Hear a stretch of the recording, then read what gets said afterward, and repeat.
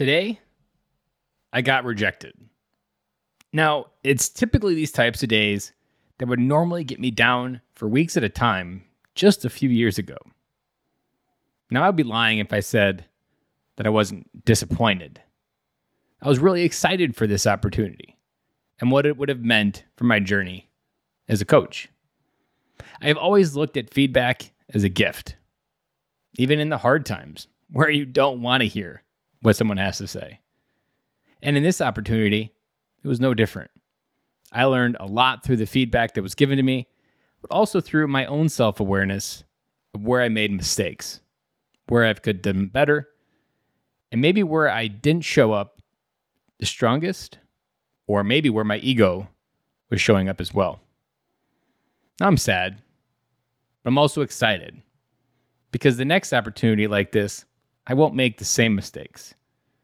That it's more important to keep my eyes open for what comes next than to dwell too hard on what was.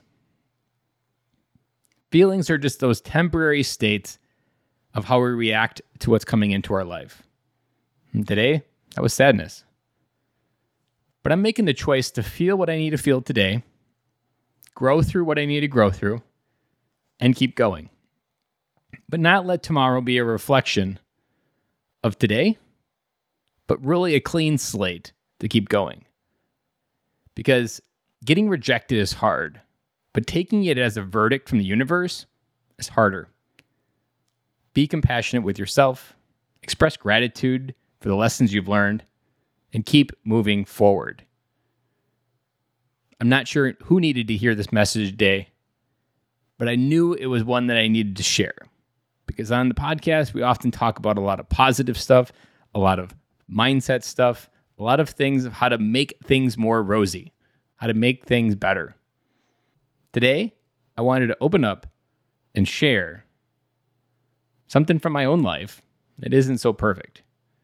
Because it's this whole person that I've talked about that I want to show up for you as. Not just the good, but also the bad, and sometimes the ugly. And I'll be back again with you on Monday.